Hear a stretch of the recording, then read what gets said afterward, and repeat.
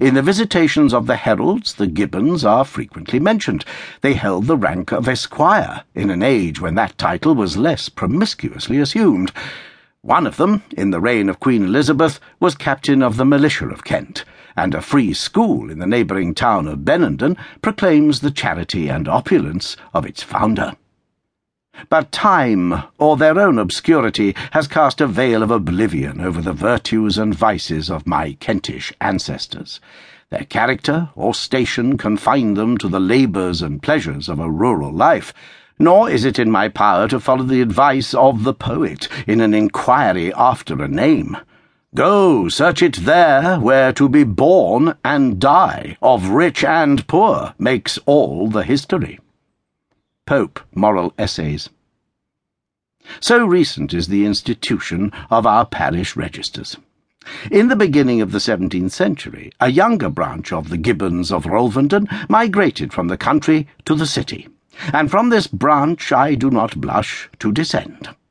The law requires some abilities, the Church imposes some restraints, and before our army and navy, our civil establishments and India Empire had opened so many paths of fortune, the mercantile profession was more frequently chosen by youths of a liberal race and education who aspired to create their own independence.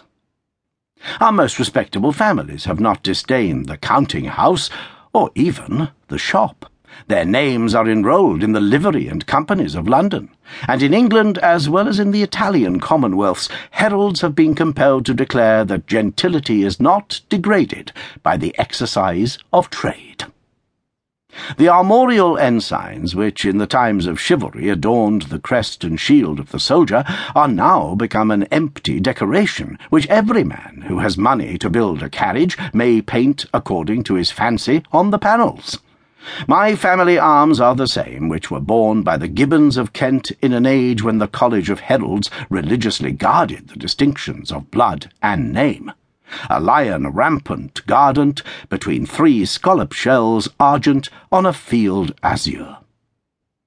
I should not, however, have been tempted to blazon my coat of arms were it not connected with a whimsical anecdote.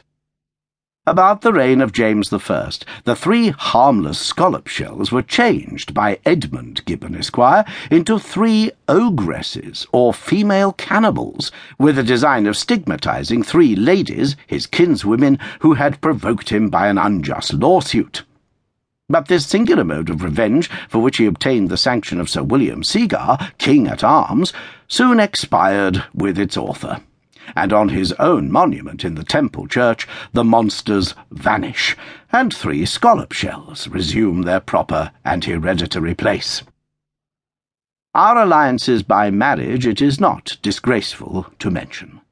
The chief honour of my ancestry is James Fiennes, Baron Say and Seal, and Lord High Treasurer of England in the reign of Henry VI. From whom, by the Philips, the Wetnals, and the Cromers, I am lineally descended in the 11th degree. His dismission and imprisonment in the Tower were insufficient to appease the popular clamour, and the Treasurer, with his son-in-law Cromer, was beheaded, 1450, after a mock trial by the Kentish insurgents. The black list of his offences, as it is exhibited in Shakespeare, displays the ignorance and envy of a plebeian tyrant. Besides the vague reproaches of selling Maine and Normandy to the Dauphin, the Treasurer is specially accused of luxury for riding on a footcloth, and of treason for speaking French, the language of our enemies.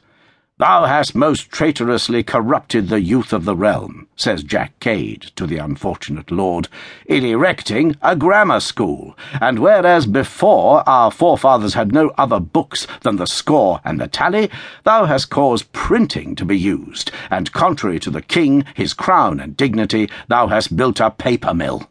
It will be proved to thy face that thou hast men about thee who usually talk of a noun and a verb, and such abominable words as no Christian ear can endure to hear." 2 Henry VI, 4:7. Our dramatic poet is generally more attentive to character than to history, and I much fear that the art of printing was not introduced into England till several years after Lord Say's death.